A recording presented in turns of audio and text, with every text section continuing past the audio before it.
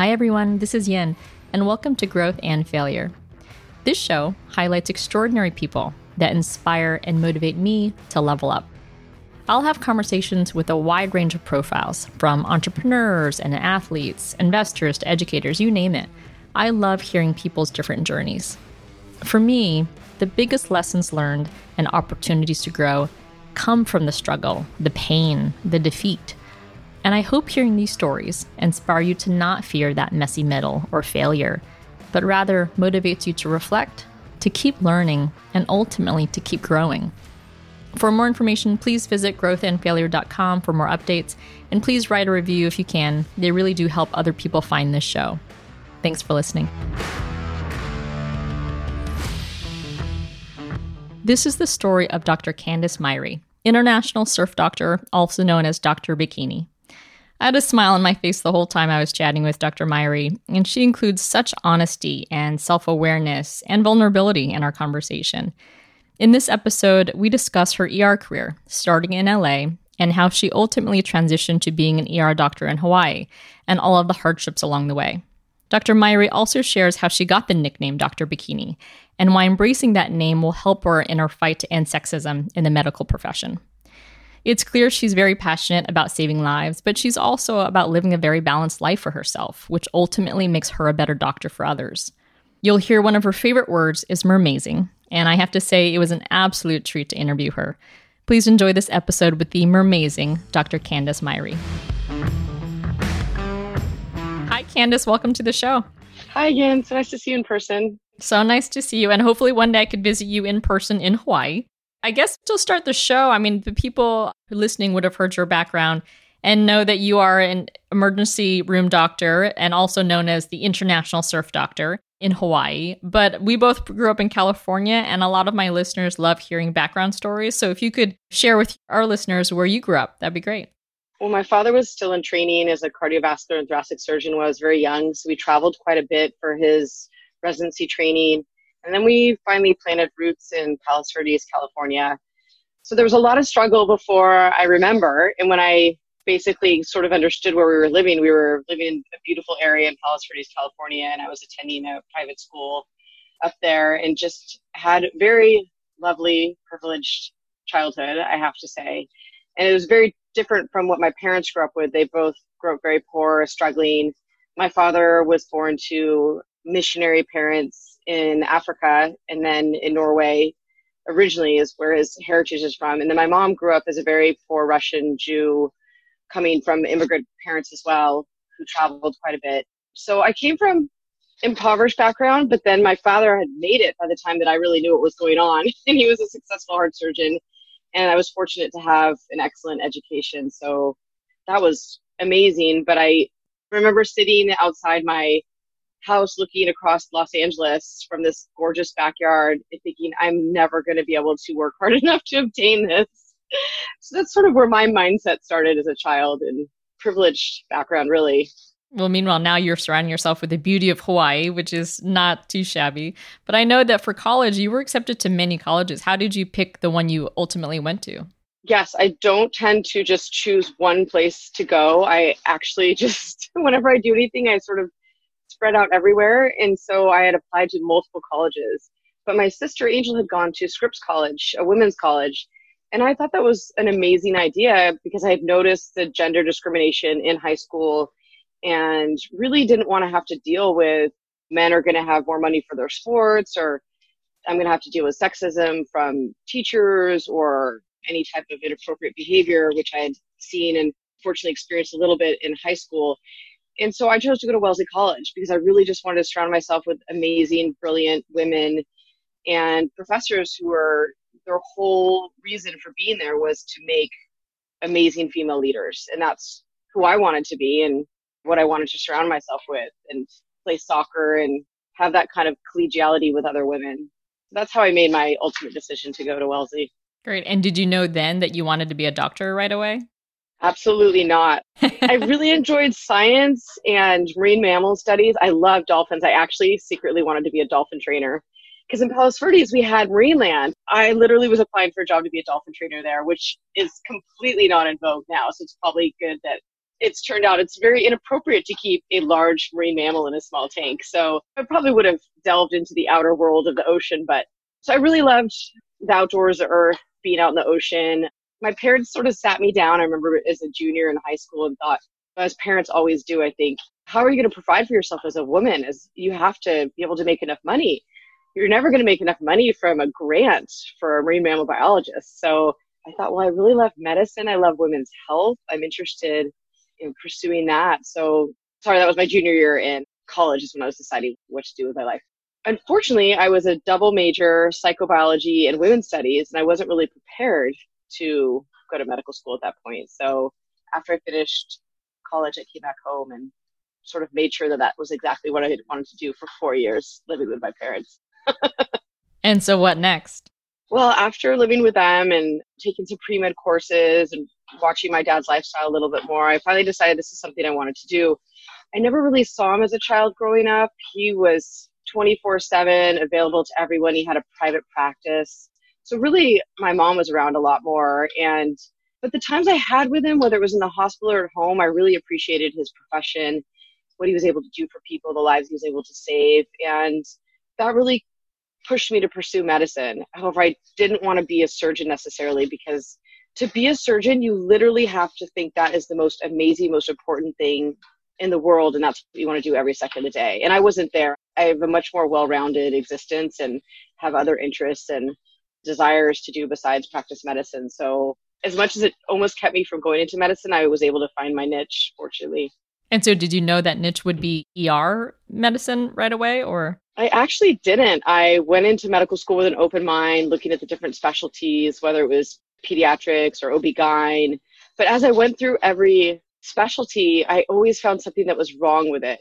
For instance, dermatology, I didn't like that you were just in a room deep away in an office somewhere looking at skin every day. And it was really just, it seemed like there was just 3 medicines you could give people. And I wanted to be in the heart of the action. I loved, when I was in medical school, I went to USC or Keck School of Medicine, and we would go to LA County, USC, into the ER. And I just thought, this is the most exciting place to be in the world. We're saving lives here. You never know what accident or medical emergency is going to enter the ER, and you have to come up with a huge differential diagnosis of all the possibilities. And then, much like a mystery novel, figure out with all your clues what the diagnosis is to save their life. And it's a race against time, really. So I just thought that was amazing to be the expert in every specialty and be able to really save someone's life and not save them if you couldn't figure it out also. I mean, talk about nerves of steel, because in that moment you have to triage so instantly, but I also know that it's part psychology and therapy, because in that moment you have to get so much information so quickly. And so one part that you had mentioned in our prior conversation that I thought was so fascinating is you mentioned that you could instantly tap into someone quickly and get information from them. How do you do that so quickly in the ER? I've started using this expression, the chameleon chef. And what I mean by that is I've realized over the years, and of course I wasn't very good at this at first. I had no idea what people expected of me when I was in the room, when I first was a student and even as a resident. But now I've learned people really want you to mirror their emotions. If they're sad, they want you to be sad. If they're angry, they want you to be angry. Of course, you can't go 100% with them, but you can be a chameleon and change your mood to their mood when you're in the room, because they want someone to be empathetic. And then the chef part came from there's multiple people you're taking care of. So you're basically trying to keep multiple pots from boiling over. One emergency doctor actually asked me before I went into ER if I thought I'd make a good chef, and that's how I know if I would be a good ER doctor. So that's the term chameleon chef, because every time you have to go into the next room, you have to change your mood. And the other part of it was you had to clear your palate each time, because you couldn't come out of a room slightly angry and go into a room where a kid's crying. So you have to clear your palate. And I joke that I clear my palate with laughter, and that laughter is my sorbet. And I'll joke with the nurses in between going to rooms, or make funny comments, or make a funny face, or just something. Like, we have a lively, good time in the ER, which sometimes patients find irritating. But honestly, laughter is just a huge relief. They've shown that it relaxes your body for 45 minutes after you laugh, and has all sorts of actual physical effects on your body that help me in my practice. So I also try to make kids laugh, because they're scared. So if you can make a fart joke while you're suturing someone up, then you are golden. 8-year-olds eat that up. So Oh, and 4 and 7-year-olds, which I have at home. And yesterday, my husband, for half an hour, literally just that was the focus of just fart jokes, and they were in stitches. So, Absolutely, yeah. That's what I do. I make appropriate jokes for age groups, and they love it. And oftentimes people make the jokes themselves, and they have horrible accidents, but they find a way to make it funny, and we make sure it's not too soon to start laughing about their horrible injury. But I think that really helps relax them, and the experience isn't so horrible because they're there because they're having the worst day of their life, and I'm there to make it a little bit better. And I enjoy that. I always enjoyed those kind of shows and movies where there was a happy ending, or you kind of like a Little House on the Prairie fanatic. Oh my gosh, I just dated myself. So going back to your school, where did you go to residency and what did you do after that? I went to LA County USC for residency. So I was right there at Keck School of Medicine. And then I loved the ER program. The attendings there were absolutely phenomenal. It was one of the biggest trauma centers in the country. And I decided that that's where I wanted to be. So unfortunately, they didn't have an internship. So I went to Fresno for 1 year. I did a transitional internship. But that was amazing because we actually rotated through the burns unit and we did dermatology, we did the cardiac unit. And it was really a funny year for me because every time I went to a different rotation, something happened to me within that rotation. So when I was studying cardiology and I was in the ER taking care of a heart attack patient, I found out that the nurse was dating my boyfriend who was standing behind me. And then when I was in ortho rotation, I got a horrible hip injury from having, we're poor in residency. I had old tennis shoes and I was running uneven. So I could barely walk at the end of that month in ortho. So it's kind of like a year of calamities where I was scared to enter the next rotation because I didn't know what was going to happen to me relating to that specialty on the next rotation. But then after that, I came back to LA County and just had a phenomenal training. It was basically a time of heavy gang wars and unfortunately, of course, but there was a lot of gunshots, stabbings. The Navy was training at our hospital. And then we just saw all these fascinating cases from across the border, from Mexico, from people flying in through LAX. And we served an underprivileged population, socioeconomically poor and heavily Spanish speaking. So I was able to use my fluent Spanish. So it was an incredible place to be. And I was surrounded by the brilliant minds of emergency medicine, Stuart Squadron, Billy Mallon, and a lot of Dr. England, a lot of female professors as well that really had started in medicine before there were very few women, and they were the pioneers of emergency medicine. So it was great to be surrounded by them. That's wonderful. So then you spent all that time in LA, but here you are in Hawaii. How did that transition? I loved Los Angeles for many years. It's so interesting ethnically, culturally. You have all the resources, but I'm really tired of the city life. And there's a reason we all go into medicine. We want to care for other people, but we also want to feel appreciated and as if we're doing important work. And we need that to survive. So when I was working in a community hospital in Los Angeles, I stopped feeling that people were thankful that I was helping them. There was much more FUs than thank yous, but I wanted to go back to being a community, being like a Dr. Quinn medicine doctor where the community knows who I am. I'll find out what happened to you at Costco when I see you. If I don't already know, I can give people my phone number. I was able to take a homeless man's dog home while he had a stroke and was in the hospital, and met him 4 days later and gave him back his dog after he'd recovered. Like, you just cannot take a homeless man's dog home in Los Angeles. Like, I craved human connection, and all I was getting in Los Angeles towards the end of my career was really being treated like a waitress. People wanted me to see patients faster. I was being verbally abused. I was actually physically abused. I had my finger broken by a patient in the ER. I felt endangered when I'd walk through the hallway. There was a lot of homeless people and psychotic people in the hallways, and I didn't feel safe walking in the doors to work. And just the colleagues that I'd called to help patients weren't that interested. But I started doing locums in Hawaii and found that the aloha here and the whole Ohana family was really strong. And consultants were happy when you called them to take care of their patients. And patients were thankful. And there was much more mahalos, which means thank you in Hawaii. And I really thrived on that. I kind of need that. I think we all need that. But my personality, I especially do. So I just dabbled in locums and traveling, which means traveling to other Hawaiian islands to figure out where my fit was. And when I came to Kauai, I was like Goldilocks in Three Bears. And I was like, this is my island. These are my people.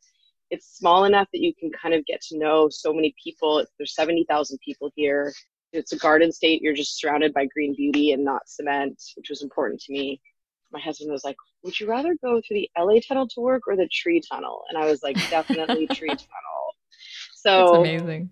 yeah, that's how I made the transition. That's amazing. Well, I know that you love traveling and you volunteered as a surf doctor around the world. Can you talk about that a little bit before we get more into your Hawaiian practice? Absolutely. I was a burnt out third year resident and I took a trip to Mexico with the Surf Divas and learned to surf and do yoga because I really wasn't taking care of myself. I was basically just working all the time and I really needed something to fill my soul, and that filled my soul. And I was able to take that through residency and just randomly met someone at an urgent care who invited me on their surf trip. And I barely knew how to surf and I became their doctor for the week.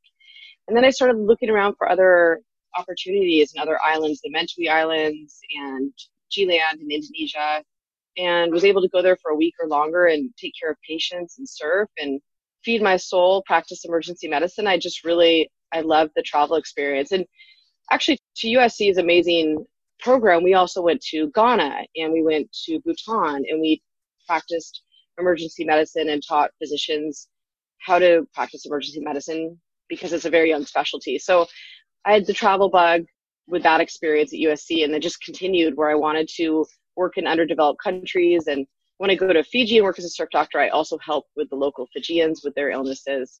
It's the perfect job for me, really. Being outdoors, taking care of patients, and taking care of myself. It fits all my needs. I love that. Well, so you're known as the International Surf Doctor, but you're also known as Dr. Bikini. Can you share how that label came about? Yes, that was completely accidental. I actually fought against that role for a long time.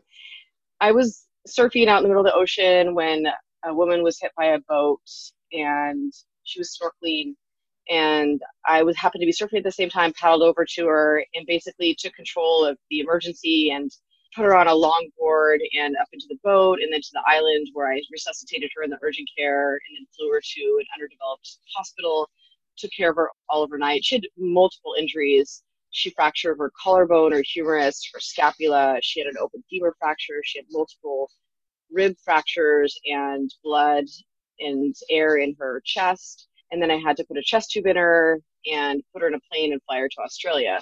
And I did it all by myself. So it was, as a physician, there was other people obviously helping me coordinate and take care of her, but it just basically was a pinnacle of my career when I was a one-woman show and felt I can take care of this person all alone. I don't need any other medical help, really. And that was an amazing moment for me, but a harrowing moment, of course, because you're taking care of someone's life, and that's always the most important task. So that's how I became, I guess, a global hero. Was people use that term. I didn't make that up. And I shared the story actually through a show called Untold Stories of the ER, which I was very hesitant to do. Reenacted this story and made it a man instead of a woman to protect her identity. And then we filmed it in Vancouver. That's where they filmed the show. And there was pictures from the series. And I never shared it with anyone in the ER. We filmed it in 2013 because I was a little embarrassed. Here they kept me in my bikini the whole show. And there's these pictures of me saving a life in a bikini. And I didn't want them to start calling me Dr. Bikini at work. I thought it would undercut my professionalism. So the only reason it came out was just this year, the pictures, that is. And the reason that it came out is because there was a study in the Journal of Vascular Surgery, which followed 460 vascular surgeons, residents actually, and looked at their social media accounts to see what they were posting. And they made categories on what was unprofessional and what was professional behavior. And they deemed unprofessional behavior as wearing bikinis and Halloween costumes and drinking alcohol on their social media costumes. The problem with the study, it was biased because they found that men doing the same activities were professional and they weren't deemed unprofessional. So as you can imagine, when this article hits a very reputable journal, that all of the females get extremely unhappy with this gender bias study, and it went viral. So on July 24th, my friends had been posting about it, and I thought, well, I'm not really big into posting yet. I have an account for my daughter, but it's basically private. And then I had opened up this Dr. Candice Survival Instagram account with just 300 followers, thinking maybe I'll start posting about my life as a doctor and a surf doctor, and my friends will find it interesting. Maybe some other people find it interesting. I had maybe 300 followers, wasn't a big deal. So I thought, okay, I'm going to post this picture of me from Untold Stories of the ER in a bikini, saving a man's life in solidarity against this article, because why do we still have sexism in medicine when 50% of really healthcare workers are female at this point? I didn't really think much. I went to work at the ER on Kauai, and my phone just went crazy, and it was all these little notifications you get from Instagram that I didn't even know what they were at first, because I barely get any. And then by day one, when I came home from work, I had 10,000 followers and this many likes. And then day two was 20,000, day three was 30,000. And then at the end of it, there was 260,000 likes for this photo of me in a bikini saving someone's life. And I thought, I have very little chance of someone not calling me Dr. Bikini in the ER anymore. It's over for sure. That was 7 years ago when you first did it versus now. How do you feel about your colleagues and your patients just knowing you as Dr. Bikini? How does that feel now? I think it feels, my favorite word is mer-mazing. I think it feels mer-mazing because really Dr. Bikini has transformed. I think looking at a woman in a bikini and with an image of a doctor with a white coat and a bikini was not viewed with a positive image. Just basically, who is this girl in a bikini? Is she going to be able to take care of me? I mean, even most of my career, when I walked into a room and they saw I was a woman, people are thinking, who is this young woman who's going to take care of me? What does she know? She doesn't look like the doctor that I think that I was going to see, maybe a gray-haired man in a coat. So I was already fighting that image for most of my career. So I thought it would be a problem, but really, I feel like we took back the word Dr. Bikini. I feel like it means a powerful woman who can save your life in the middle of the ocean. And it's a positive image. And I'm a board certified emergency doctor. I have nothing to be ashamed of that I save lives of people in a bikini. And I'm embracing Dr. Bikini at this point. There's no reason not to. I love that. And you've started a whole trend now of the medical community. I've seen the hashtag #medbikini, and so many doctors and nurses have just done that as saying, you know what, I'm a confident medical professional. And if I'm having fun on a Sunday in a bikini, that's okay. That doesn't make me unprofessional. So I love this movement that you started. Right. It's great. And you should actually feel safer if we're standing around there. We should probably get Dr. Bikini on all of our bikinis so you can identify who to go for if you're in a jam at the beach. So I think, and the great thing about it was, it's so important, I think, with women's movements. I went to Wellesley College, so I can identify with all the women's studies movements. It's really important to get men involved because in this day and age, men also want women to really thrive and be seen as professionals and respected and to have careers. And so I started reaching out to all my male colleagues on Kauai and saying, hey, do you think you'd mind putting on a Speedo and then having me post a picture of you in your white coat and then your Speedo, just in solidarity for the cause, to just make the playing field even? And look, all these amazing doctors are wearing bikinis and Speedos, mankinis, medkinis. We can save your life. This is who we are. We have professional lives and we have personal lives, and they're both professional. So they all did it. It was amazing because they were all just like right on, like hashtag #medbikini, let's do this thing. So that was a beautiful moment of solidarity where everyone came together to really help an important cause of canceling sexism in 2020, which is basically my goal and my passion at this point. It has always been. I've just been a little quieter about it. So how long have you been in Hawaii now? 2 years. Would you say that the couple of years that you've been in Hawaii, is your medical profession, is it completely fulfilling just by removing the zip code of LA? I have to say yes. I'm happy being a physician again. I love my job again. I really do. The patients are amazing. They are really kind. They're thankful. There's a sense of community here that everyone's your ohana. I feel loved by the community. I love them back. I give them my phone number. They text me pictures of them after I suture them to see how they're doing. I've seen one man, I've saved his life twice, and I ran into him in Costco, and I happened to be with my stepdaughter who's 20, and he said, I just want you to know that your mom saved my life twice. And that was just a beautiful moment. Like, you just don't, you'd never see that in LA. And then just, I see the homeless guy who's, I saw him yesterday. We took this homeless man's dog home while he was in the hospital for 4 days, and he was so happy they brought him back. He was aphasic, he couldn't talk. So I had to write down to him what I was going to do. And I just saw him yesterday and his dog looked great. He looked great. And so we're going to go visit him from time to time. So it's just, I mean, there's just beautiful people here, beautiful stories. And we also get a lot of tourists here. So I have the opportunity to take care of people from all over the world. I seem to be always in the right place, unfortunately. But I've helped people who've passed out on hikes, waterfalls, and my husband saved 2 kids' lives that almost drowned. It's kind of, no. I feel like I was meant to be here for so many reasons. It fulfilled me as a human, as a passionate sports person, and someone who wants to be surrounded by a green world, and also as a professional. So it just basically accomplishes all my needs. My husband and I are exploring what state to potentially move to outside of California. I think Hawaii might top the list now.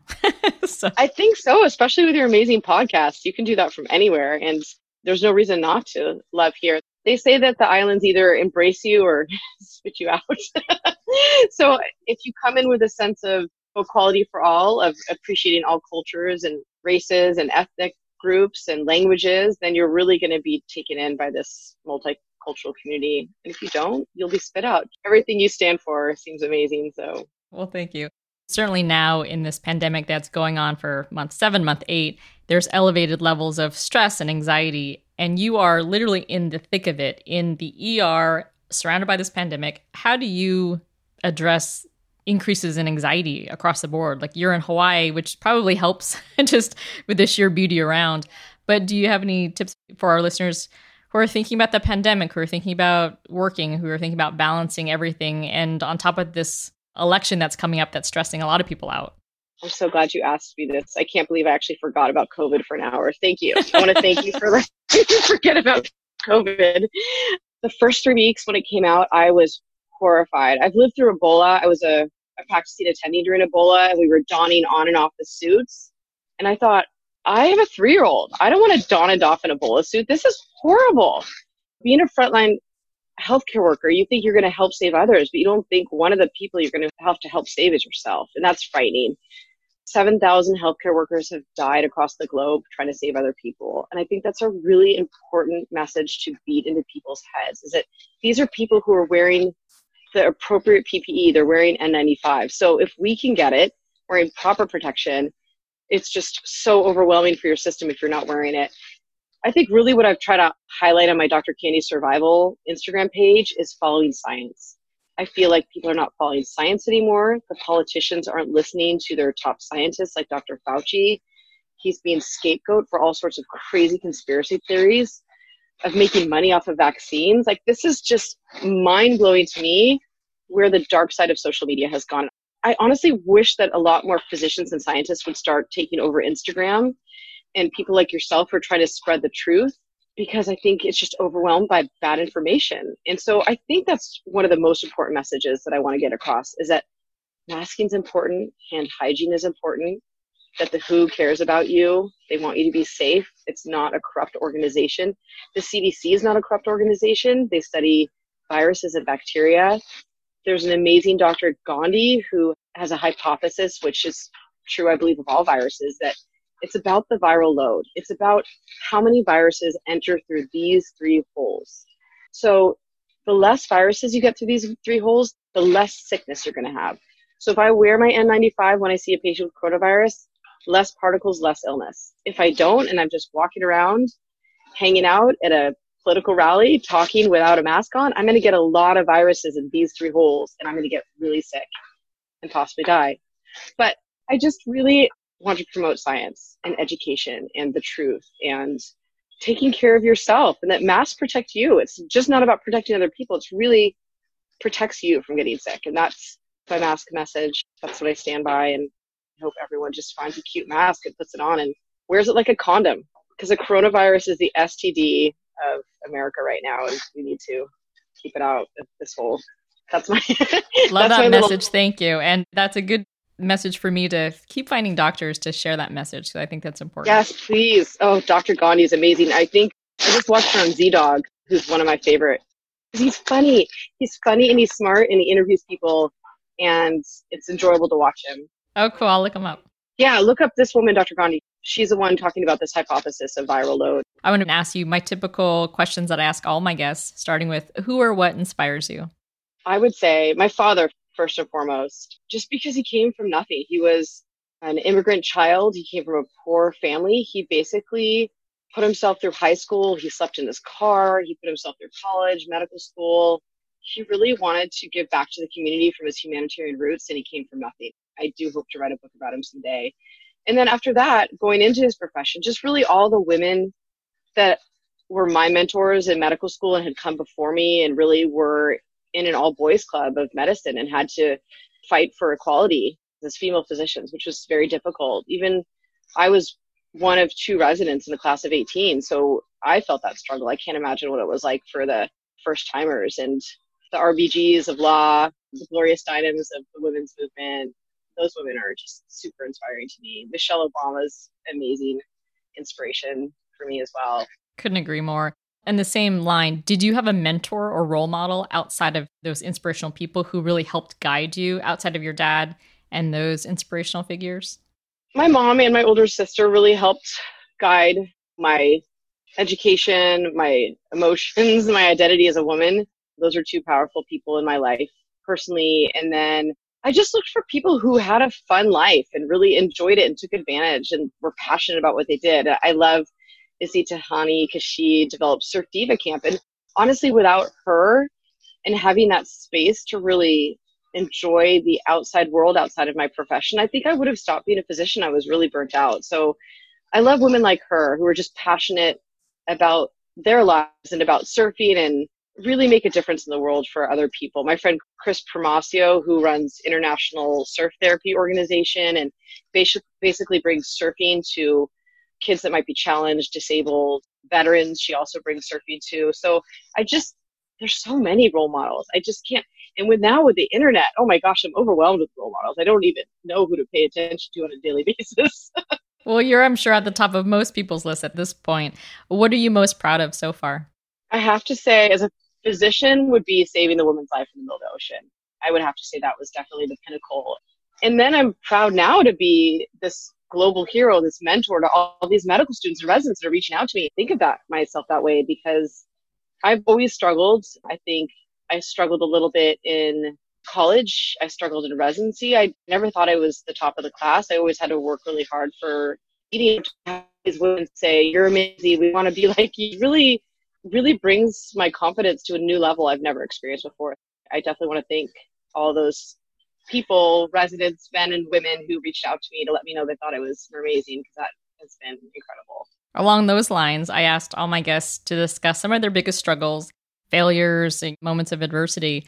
What is your biggest or most impactful growth moment that you can share? I would say when I was at Wellesley College, and I hate to say this about Wellesley, please forgive me, my alma mater, but my college counselor told me that my GPA was too low. I would never get into medical school.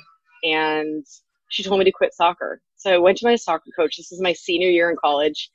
I'd been playing for 4 years and I was super average at that. That's a whole nother average story. I was on the bench most of the time, but I said to my soccer coach, I'm quitting. I want to go to medical school. And my college counselor just told me I'm not going to get in. So I'm here with you to quit. And she said, well, you're never going to get into medical school because they don't want quitters. So I'm like in this catch-22 where I'm a quitter no matter what I do. I'm never getting in. So I really took that to heart. And I thought, honestly, it pissed me off. I'm here at like one of the best women's colleges in the country. And this is your advice? Please.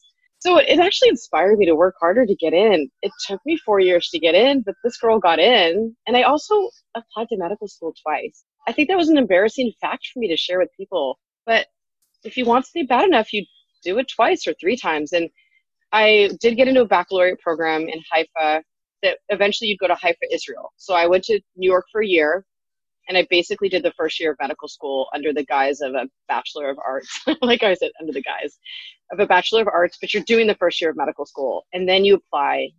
And I applied to many universities again for medical school and I was accepted at USC. And so I was not a first time entrance to a medical school. And then when I got to medical school, I wasn't the brightest in the class. I worked very hard. I studied extremely hard. I would cry myself to sleep most nights trying to get through all the reading. And then in residency too, I was with 18 brilliant doctors at USC at one of the best emergency medicine programs in the country. And my best friend was AOA, which was the top of the class. We joke that I was OAO, which doesn't even actually exist. I wasn't AOA. So I have to say to all the women, all the physicians, all the humans out there that if you want something bad enough, you just keep going and you don't take no for an answer and you just try again till you get what you want. I love that. That's The persistence. I love it. Persistence. It is. It's about persistence. Growth from failure. Love your title. Thank you. What's next for Dr. Candice Myre? Well, I do love my platform coming from a women's studies background. I'm thrilled with my platform that I've been put on this platform to cancel sexism in 2020. And I'm taking it to heart. And I've been speaking out to a lot of different people who are also involved in canceling sexism in 2020 and other leaders and American Medical Women's Association. I'm going to talk with them. I have a speaking engagement coming up soon, and I've talked to a lot of other women as well. And with my colleagues, I thought, well, what can I do to really make this happen? It's great to talk about canceling sexism, but what can we do to help the other women, healthcare workers who might be experiencing this? So I came up with a Facebook page that's called #MedBikini. You can go there, answer a few questions about what profession you are in and what you're planning on doing with the site. And then for anyone who has any sexist behaviors or experiencing it at work, they can go there, ask for advice, share their story, look for other people, maybe the same difficulties at that institution, and basically join forces to figure out the best solution. So I really wanted to make something tangible that people could do instead of just complain about it. And so that's one thing I've done. And then just keep speaking out, educating other people about sexism still exists, and then also joining forces with other areas that are also important. Racism, cultural discrimination, ethnicity, religious discrimination. It's all important. We're all humans. We're all pink on the inside, my new favorite song, and there's a lot of silliness out there. So I think those are basically my goals. And then also I am writing a book called Sex, Surf, Suture, Scars. And I was scared to write it before because I didn't want to be seen as Dr. Bikini, but I'm okay to talk about my personal life now. I don't feel like I'm going to lose my job if I publish a book that has a sex scene in it or talks poorly about some disparaging time in my life. So yeah, those are my goals for the next year, and hopefully I'll get them done. We'll see. Oh, I love that. Well, I can't wait to read the book. Dr. Myre, a big mahalo to you, and thank you so much for just sharing your story and sharing your hana. Yes, my favorite expression now, because I'm from California, is to say mucho mahalo. My Spanish root. So mucho mahalo to you, YInh. Thank you so much. Thank you. Love talking to you and can't wait to hear your other podcasts and learn a lot from other people you interview.